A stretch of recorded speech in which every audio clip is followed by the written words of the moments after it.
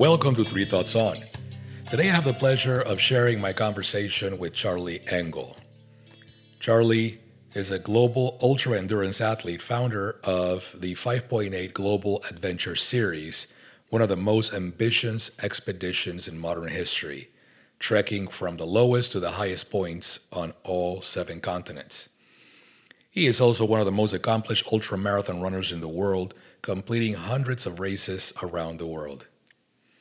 Charlie was profiled in the film Running the Sahara, produced and narrated by Matt Damon. This documentary highlighted his historic record-setting journey across the world's largest desert, running nearly 2 marathons a day for 111 consecutive days, which is a total of more than 4,500 miles.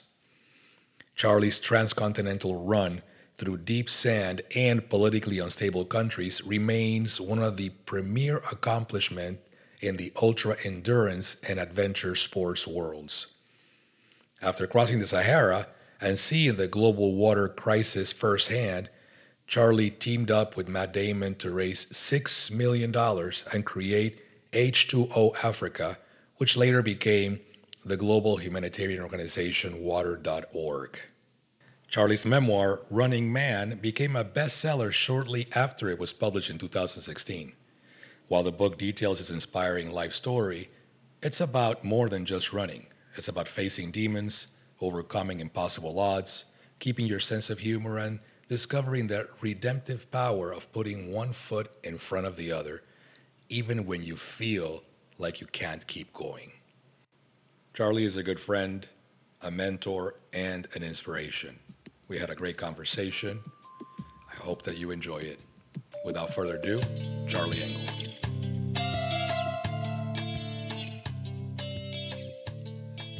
Welcome to Three Thoughts On. I am delighted to have Charlie Engle at the podcast today. Charlie, how are you doing today? Man, life is good today because I'm sitting here with you. Thank you for saying that, Charlie. Charlie and I have known each other for a number of years now, and I am so happy that we've become good friends. And I'm happy that you're making the time. I know you're a busy guy. You're working on a lot of projects right now. But I want to get started by giving people who don't know who you are a little bit of a story about who you are and what do you do today. Yeah, well, I'm going to start with this right here, Raphael, because this tells a little bit about who I am. I just, a couple of weekends ago, surpassed my 31-year anniversary of being clean and sober. And every year I do a special run where I run for the same number of hours to equal my years sober. So I ran for 31 hours this year.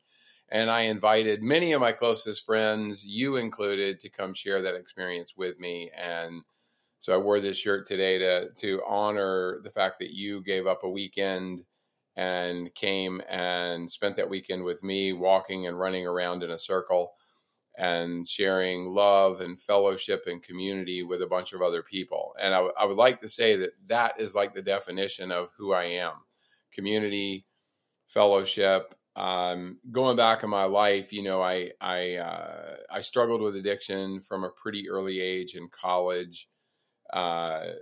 Spent 10 years kind of trying to dig myself out of that hole, all the time, leading companies in sales and living an outwardly successful life, but really struggling with drinking and with cocaine specifically. And the birth of my first son at 29 was sort of the catalyst for me to make a change. Now, in the longer version in my book, I talk about how I thought just him being alive was actually going to stop me from drinking and drugging. And that's not how it works. I needed to go into the abyss and hit bottom. And I did do that many, many times. But that final time, 31 years ago, really started my running career. And I went to an AA meeting on that particular night. And I got up the next day and put on my running shoes. And I'd say for the last 31 years, I haven't really stopped running since. And that includes a couple hundred marathons, lots and lots of ultra marathons, runs across countries and entire continents. In fact, I became the first person to ever run all the way across Africa. the Sahara Desert, specifically about 4,500 miles. And in that run, I ran, 2 marathons every day for 111 consecutive days. And Matt Damon made a documentary film. Together, we created water.org, which is the world's largest clean water nonprofit. So in a sober life, I managed to really accomplish some cool things, not things that made me a lot of money, or I wasn't after anything, but the knowledge that I was capable of doing something big. And I think the main thing is that I've used whatever notoriety I've gotten out of that to as a springboard to spend a lot of time talking about addiction and recovery. I have worked with Deepak Chopra, as you know, because you're friends with him also, and his Chopra Foundation to try to help solve some of the issues around addiction and recovery.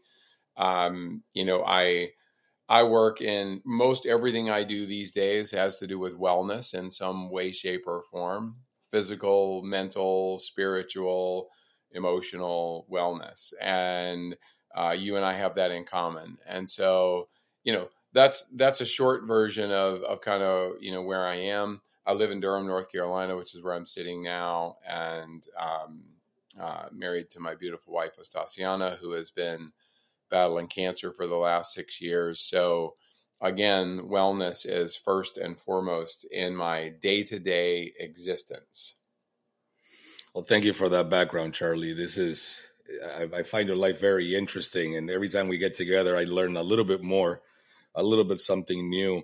One of the things that I wanted to ask you about, so you mentioned 31 years of being clean, being sober. And in those 31 years, you've been all over the world doing all kinds of amazing feats, mental and physical feats. I remember many years ago being a huge fan of the Eco Challenge, and then only recently I found out that you were in a few of those. So I'm gonna have to go back to those videos from Discovery Channel Eco Challenge and see if I see you there on TV. But the question is, as you go through all this time, you meet people from all over the world, you have experiences all over the world. You reach points of what it may seem like no return as you're going through these various feats where you have to keep pushing yourself to keep going, to keep pushing your body beyond what it may tell you that it could go, pushing your mind beyond or where it may tell you it can go. As you look back at all that time and all those endeavors, what will be some of the things that you've learned that you want to share with people, that now that you can look back, these are some of the things that actually got me through all that? Yeah, I mean, I appreciate that question. And I freely acknowledge a couple of things. I've run a lot of miles in my life, and it tends to beg the question for people who maybe aren't runners, especially, like, did I just switch addictions? Did I, is the thing that I'm actually doing a healthy thing? And, what I like to say to that is that it's been a process, like most things in life. It's been this long process of, I would even say early on in my running life, I was running literally to save my life. Like, for the first 3 years of my sobriety, I ran every single day. I did not miss one day. And I ran more than 30 marathons in that period of time because I actually felt like my life depended on it. And as things progressed through the years, through the decades even, I began to run more and more for me. And there was, early on, it's even arguable that I felt badly enough about myself as a human being. My insecurities, I'm not enough. I'm not a good person. I'm not, all these things, this baggage that we all tend to carry around, that I ran almost to punish myself in some ways. Like, there was an aspect of it where I was sort of kicking my own ass every time I went out the door, because I kind of thought if I ran hard enough, I could get rid of the addiction part of me, that obsessive nature. I could, like, take a scalpel and cut that out, and that wouldn't, because I thought that guy was trying to kill me.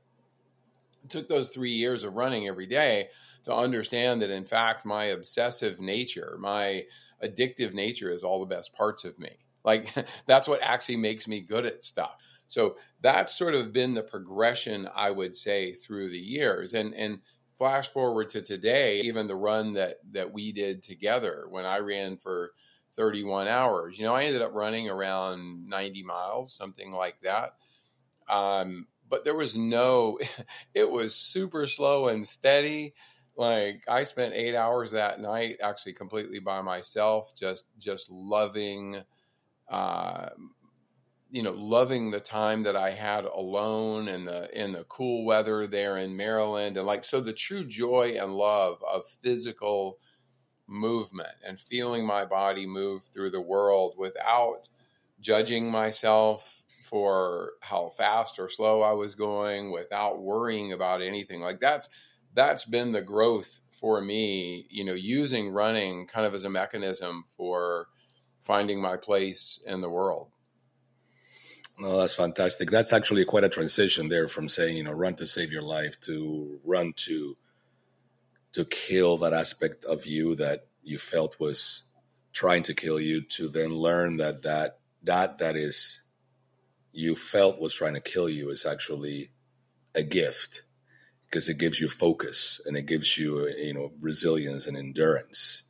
So that's actually a very good way to define and see the process of growth, which is what we're here to do, right? I tell people all the time is we're not here to be happy. We're not here to make money. We're here to grow. That is the one constant in the universe, is growth. Everything grows until it doesn't. And that's when you stop growing, that is when the death process begins, because death in itself is also a process, right?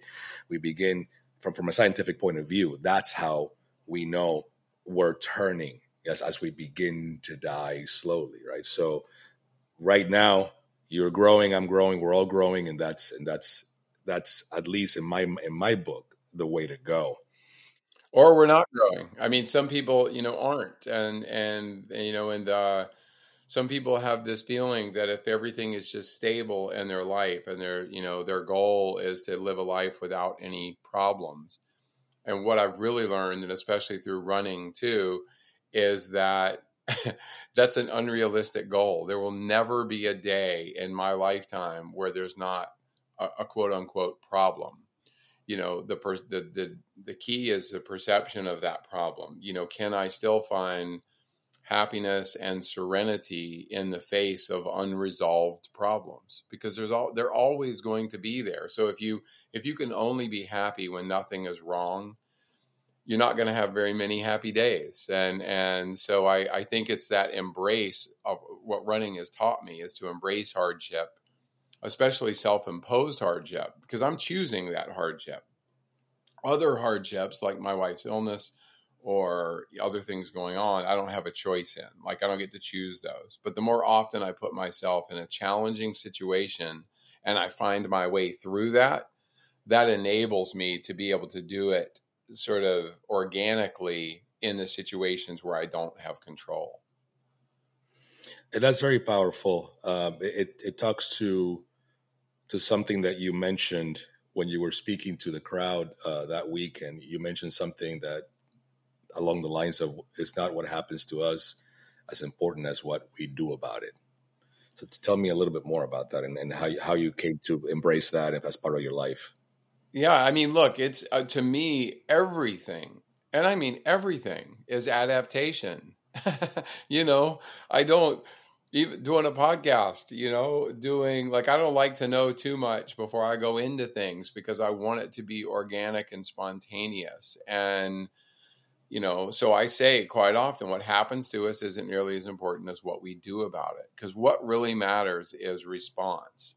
If you set up your life where you're trying to manipulate every situation to come out the way you want it to, that's a ridiculous waste of time, first of all, and it's too much effort on the front end. And I'm not saying not to prepare for something. If you have a meeting, if you're running a marathon, whatever, sure, preparation is important. But if you go into, and I mean any experience, from a first date to a business meeting to running a marathon, if you go into it with the expectation of only one outcome, or any outcome, frankly, because outcomes screw us up because we end up spending too much time focused on the outcome when the important part is what we are doing and saying right now in this moment. Things are going to go right, things are going to go wrong, and our ability to adapt to those different situations along the way is actually what's important. I mean, I hate to be cliche, but it is the journey. It's not the destination. And I mean, there's a million ways to say it, but that's the part that we need to pay attention to, because usually the outcome is pretty anticlimactic. The outcome is almost always known long before it actually comes in almost every situation. I mean, unless it's a World Cup soccer match and you're going into penalty kicks, like you just, and that's just exciting, but in most of our lives, everything is a process. Everything is a process. Almost nothing comes truly out of the blue, even though it feels like it. And so my desire is to approach a really positive situation or a really negative situation with the same mindset. I want to have the same mindset of curiosity. Even when something terrible is happening, I actually want to be able to see it and be curious about this terrible thing that's going on rather than panic, because panic doesn't ever help. And, it's my way of processing, and running again is what's taught me that, because I've run, more than 100 miles a lot of times, at one time. And during that process, I've wanted to quit hundreds of times because I'm not stupid. I get out there and I'm like, why did I think this was a good idea? But, the point is, you find that point that you can't possibly go on emotionally, physically, spiritually. There's no way you can go on. And then you find a way to push past that by focusing only on the moment you are in and not projecting that bad moment into the future. Because that's what we normally do, is we take that moment, an argument with a loved one, you got a twinge in your knee during a marathon, and our brain goes, oh man, it's always going to be like this from this point forward. But that's not true. It's just not the way it is. So in my view, the best thing we can all do, and that I've learned to do, is to teach ourselves to focus on the moment, not project it into the future as it's always going to be, terrible, and just one step at a time, focus on where you are right now. You mentioned a lot of things in there that I find interesting, and you just reminded me of a quick story. You mentioned adaptation, right? And a few years ago, I had the blessed opportunity to take my kids to be with my kids in London. We had a quick vacation where we spent part of the time in London and then part of the time in mainland Europe. And one of the places that they wanted to go to was Oxford. So we went to Oxford and we walked around and we bumped into an area there where Charles Darwin had worked, and where the area where he had given his speech, the original speech of the origin of the species, is now a museum with all kinds of really cool artifacts. And then they have pillars and signs of, this is where Charles, talked about blah, blah, blah, this and that. And these are all the great minds. And while my kids were walking around looking at the museum, I bumped into one of the professors and I started asking him about Darwin. And he said, an interesting thing about the origin of the species is that Darwin didn't really focus on survival of the fittest. That's something that came much after by a lot of the folks that evaluated his work. He himself, and you can see this when you read the document, this is him telling me this, he actually focused and he used a lot the word or the phrase survival of the adaptable. Right? In his mind, that was the core. Somehow, in the process of time and people getting into his work, it became survival of the fittest, and everybody talks about survival of the fittest today. But that wasn't his intention. His intention was, according to his professor, who I was fascinated having this conversation with, he said he really cared about the survival of the adaptable because only those who adapt survive. So it's interesting how Yeah. this is part of your core because it was also part of Darwin's. Well, we think about fittest because I love what you just said. We think about fittest as being physically fit, mentally fit. Like we think about fittest as being sort of a powerful state of mind. But in fact, to me, the person who is fittest is the one who is most flexible, who is, whatever comes their way, it just sort of like, it just sort of brushes off, and you block that. Some of the blows you're going to take, but you're going to like absorb them, and you're going to then respond. And what happens to us isn't as important as what we do about it. And I think that people who really want control of every situation and feel like the outcome is totally in their hands, I think they generally are fairly miserable people because that just doesn't happen. That's not real life. Real life is about things coming out of nowhere or things not going your way. And, if you can take those things, treat them as teachable moments, and you learn. Like I know when I'm in a long race and I hit 60 miles and I can't go any further, my brain is telling me like, this is it. Like I'm done. I can't go any farther.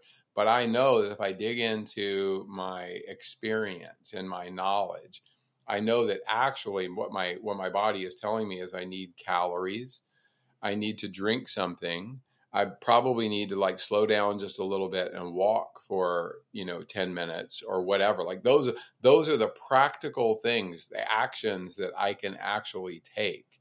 And if I do those things, my pain may only go from a 10 to an 8, but when you're at a 10, an 8 seems like the best situation ever. And I think we can apply that same sort of thinking to business, to our relationships. Like there are times when it just feels impossible, but we have accumulated the tools if we just use them. The biggest mistake that people make is they take self-help courses, they do all these things to try to improve themselves, but then they don't ever get any real world experience. And that's, again, why you don't have to run. Like a lot of the people listening to this, maybe they're not runners. But to me, physical outlets are the way to go because they're controllable, generally speaking. And you can quit. Like you could go out for a 20-mile run right now. Either of us could. And you know what? If it gets too bad or the pain's too much or we get injured or what we fall apart, we can quit. It's not life and death, so you can. Whereas a lot of the situations like a marriage or your business or whatever, like you can't quit. I mean, you have to find a resolution to the thing. So if you've never felt what it's like to be empty and to be hopeless, which is how you feel sometimes if you're running like a marathon. Like if you've never felt that before, then you can't know how to respond. And so again, the Darwin example is great because I think the fittest is the person that most often puts themselves in a difficult situation, learns from that experience and uses that knowledge to help themselves in every other part of their life. So does that go along, or is that like the source? You have a phrase that you use often, and I think it's in the documentary where you say you have to redefine your relationship with pain. Is that part of that origin of your philosophy there? It is. No, thank you. It's such a great thing. And it is a sentence that I actually said out loud to Matt Damon. He and I had just run 10 miles together in New York City, and we had just met, and he was considering, executive producing and narrating the film Running the Sahara. And he actually said to me, 10 miles, that's because we ran 10 miles together at a pretty good pace. And he's like, man, that is my limit. I can't possibly go any farther. And I did say to him, I said, Matt, you just have to redefine your relationship with pain. And it just came out of nowhere. This wasn't a practice thing. It was just what I felt in that moment. And I believe that to be really true. We set limitations for ourselves because we're afraid. We're afraid we can't do it. We hedge our bets by saying, oh, well, here's what I want to do, but if I can get to this place, then that'll be okay. Like, I'll be okay with that. So instead of taking the risk to say, no, I'm getting to the finish line no matter what. And, instead of taking that, then we give ourselves outs along the way. But I'll give you another great example. And this is true. You ever watch an Ironman triathlon? You ever watch the finish? Yep. Right? So you see the finish. How many people fall across the finish line? They literally fall across the finish line. Like, they are done. They are empty 100%. Guess what? If you moved that finish line a half a mile down the street, they would get to the finish line and then they would collapse. If you moved it 5 miles farther down the road, they would get to that finish line and then collapse. So that tells you it's a mental approach to this. We give our all to get to a certain destination, but that destination doesn't have to be predetermined, and again, if we can find ways to appreciate and really absorb the journey in a way that is both kind to ourselves and not hard, like, oh, well, I didn't reach my goal, so I suck. Like, that's a common thing that I hear from people that I coach even. And I really make them take a step back and understand that there's no, we're not Usain Bolt or Kipchoge trying to break 2 hours in the marathon. Like, we're just trying to make our lives better. And to give yourself a hard time about taking a chance and then maybe not hitting the goal that you set for yourself, to actually beat yourself up over that is so counterproductive to anything. Because you and I also talked, like, it doesn't matter. Nobody cares. We think the world is watching us and what we do. So we're embarrassed if we don't achieve something, whether it's in business or athletics or whatever it is. And I don't mean they don't care about us.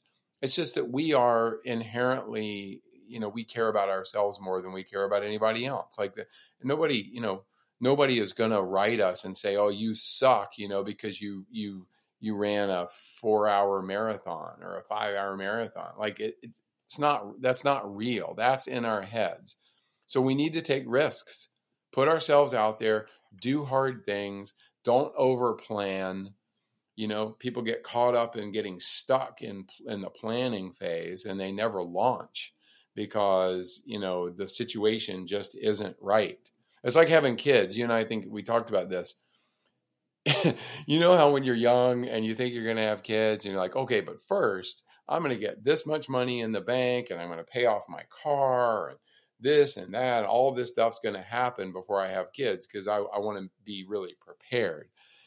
None of that shit ever works, right? I mean, it doesn't work. You just you figure it out. Like, it's the ultimate hack in just having to figure out from a day-to-day basis how to actually do this.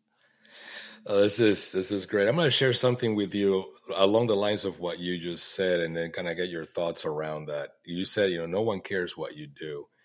And when I got back from the weekend there at Maryland, and of course, for me, it was a beautiful time being in that environment. It was the first time I'd ever been at an addiction center, the Ashley, Addiction Recovery Center. It was a beautiful property, beautiful all around. And you introduced me to all your friends, right? I knew you, I knew Greg, and I knew Hillary. Outside of that, I didn't know anybody else. And when I got back, you dropped me off at the airport. I flew back, and some of my friends met me here. We had dinner, and they asked me, so how was it? And one of the things that I said is like, no one asked me the entire weekend, what do you do? Which is a typical where I am, I am in a corporate environment, here in Lake Nona Medical City, everybody is trying to build something and do something. And that's all good. We need that, right? But it was foreign to me to be with however many people were there, 200, however many people ended up showing up. And then sharing meals, running and walking with people for 2 days and having all kinds of conversations. I ended up playing music for all of them at one point. And no one asked me, what do I do? No one was really interested in what I did for a living. They were just happy for me to be there, sharing with them. And we were just living the moment and talking about stuff and cheering you on and supporting you and the cause. Why do you think that is? What makes that atmosphere?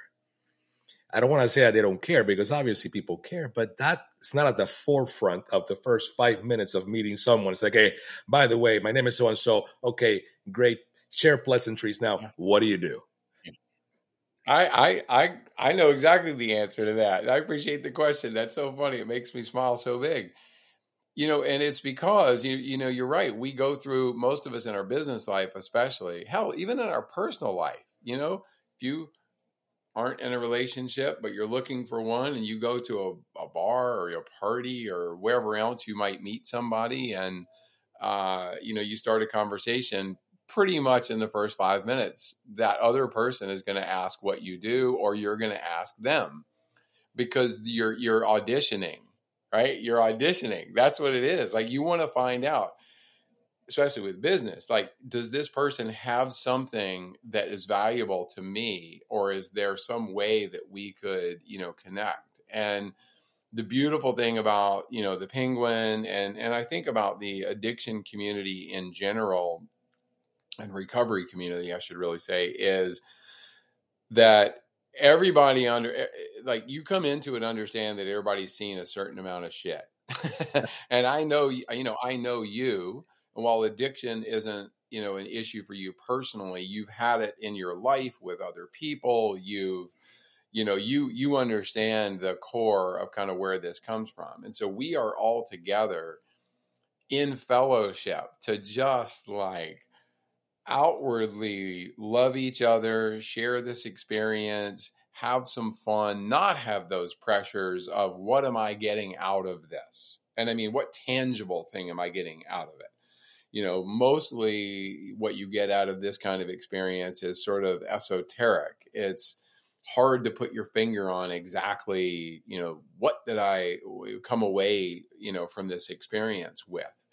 And I think that's the true beauty of it, is there's not expectations. You don't have to feel like you're on stage. You were literally on stage for a while, because you were kind enough to pick up the guitar and sing. I particularly loved, day 2, when the patients who were at Ashley currently actually were allowed to come out to the event and sit under the tent and listen to a couple of speakers and to you for 15 or 20 minutes, sing songs. And, like, it was just, man, it just was great. It brought tears to my eyes. And that's the power of, I think, doing things where there's not an expectation of getting something out of it. I also want to say one final thing. No, I'm not correcting you when I say this, but I think you'll agree with this. It was my sober birthday, 31 years. And so I ran for 31 hours. But as I tell everybody, you're there to honor something in yourself. You're not there really to honor my sobriety. You're there to honor either an important milestone in your own life, whether there's an attachment of a number, of that, or, with some people, it's maybe the loss of a loved one, which I know, you've experienced just recently. And, to do something that is just honoring yourself and being alive and appreciative. Physical movement makes you raw, especially if you do it for a while. Every hour I was out there, I scraped away another layer of my normal daily life, and it allowed me to dig into a part of myself that I can't normally access.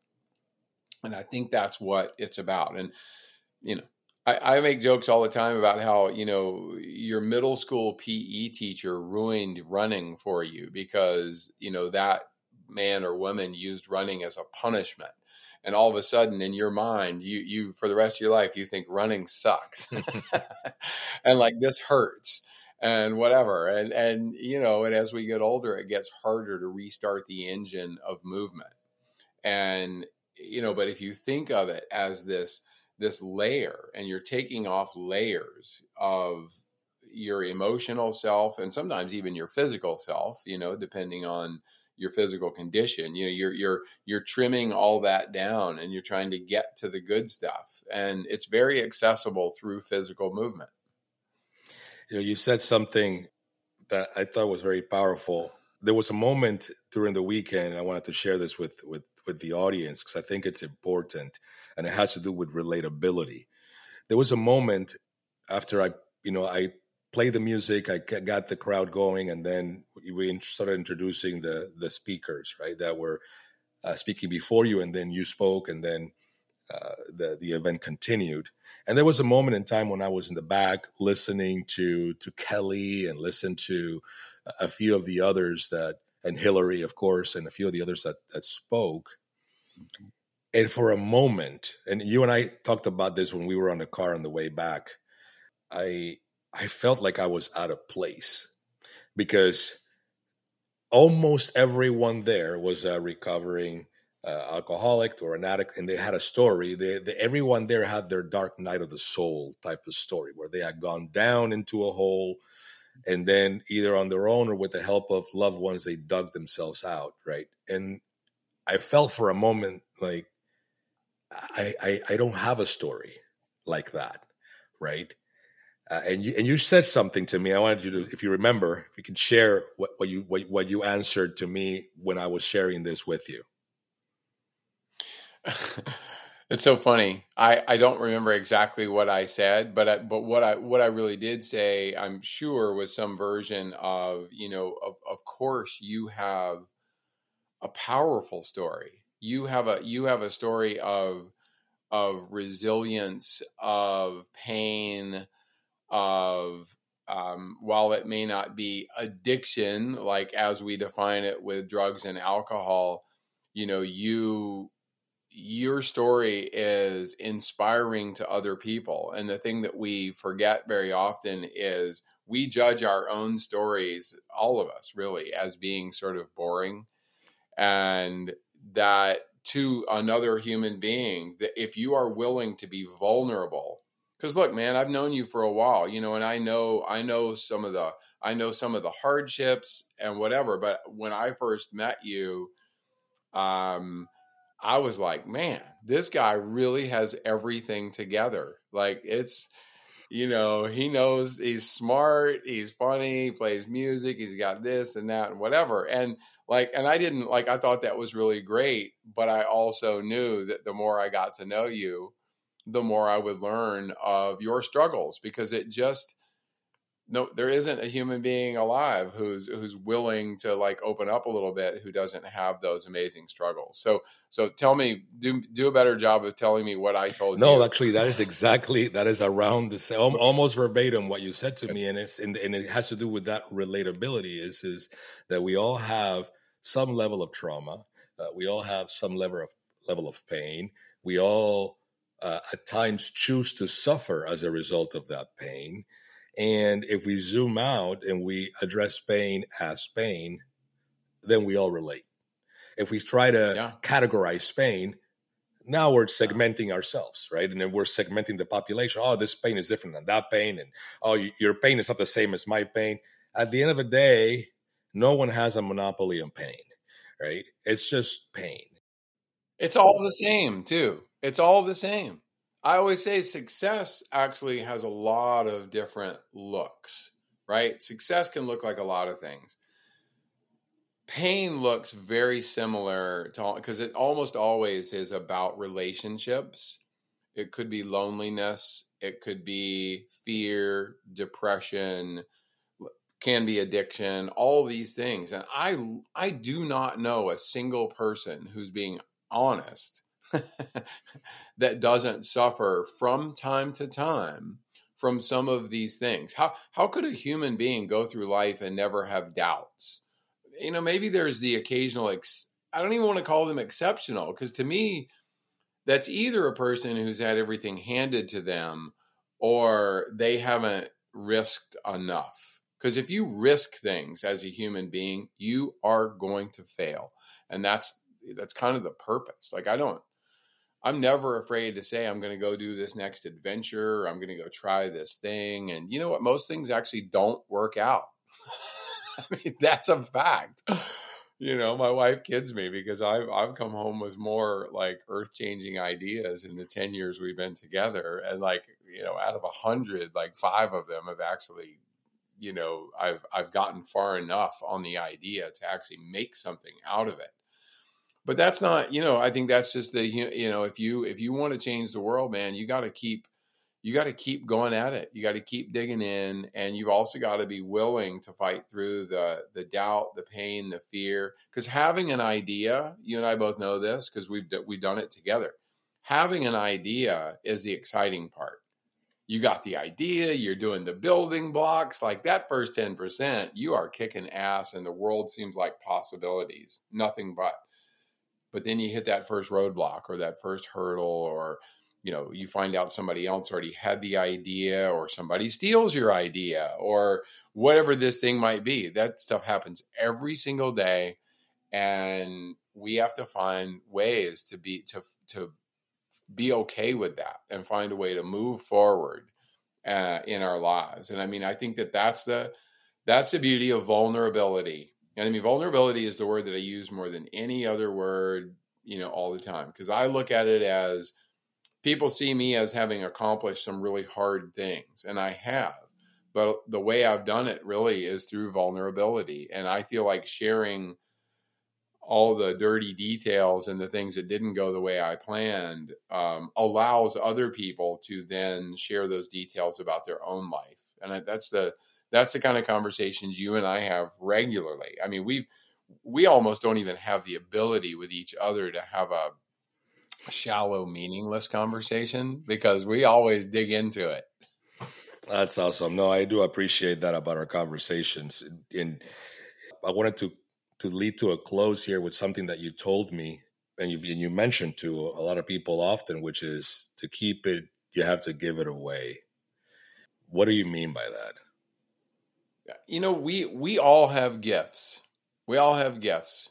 You've got a lot of gifts, but like you've got music, and I know you give it away. You give it away in a variety of ways. You either share it by openly, anytime somebody asks you to pick up a guitar and sing, you say yes. But I also know that if someone came to you, a perfect stranger even, and said, "Hey, do you have a little bit of time to teach me how to play a few chords on the guitar or whatever?" Like, you would do it. And so the point that I like to make and my very first sponsor 30 years ago, his name was John, and he was in AA, and he was already in his mid 70s when he became my sponsor. So he's been dead a very long time, but he said those words to me: to keep it, you have to give it away. Whatever your gift is, art, music, writing, compassion, money, like the list is limitless. But whatever that gift is, if you're not sharing it with someone else freely, without an expectation of a return, monetary or otherwise, then why do you have it?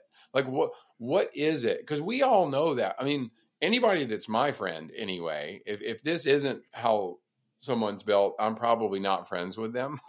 Like, if you've gone to the trouble of getting good at this particular thing, or you have that knowledge, and someone who could really use your help asks you to help them, and you're not willing to do that unless you get something out of it, I think that's crazy. Because the best feeling that I get ever is when I get an email, or I get somebody after this podcast will reach out to me. I know it. I already know it will happen. Someone will reach out to me through my website or whatever and say, "Hey, can we talk about, addiction, or can we talk about running, or we can, whatever I might have struck a nerve with." I always say yes.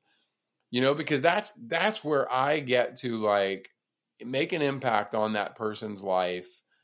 And it's not much effort on my part. It takes a few minutes of my time. And, you have to give it away if you plan on keeping the passion for that thing forever. That is wonderful. That's a great way to wrap up this. We're a little bit out of time. We'll have to have you back at some point. Can you share with the audience where they can find you online? Yeah, the best way is just my website, and it's just charlieengle.com. And everything is on there, social media handles, if you're into that stuff. I'm not a great social media person unless I'm out doing something like the Penguin. I think I posted, 50 times. But if I'm just at home doing nothing, you're not going to see a lot about that. But you can also buy my book if you choose to. If you want a signed copy of the book, you can see some of my talks that I've given around the world to Fortune 500 companies or to, the United Nations or the World Water Conference or wherever it may be, and articles. So it's kind of a clearinghouse, and I'll leave people with a tease. As in my sobriety, well into sobriety, 19 years sober, I found myself in federal prison for a year and a half. And, there's a lot to that story, and I talk about it, write about it.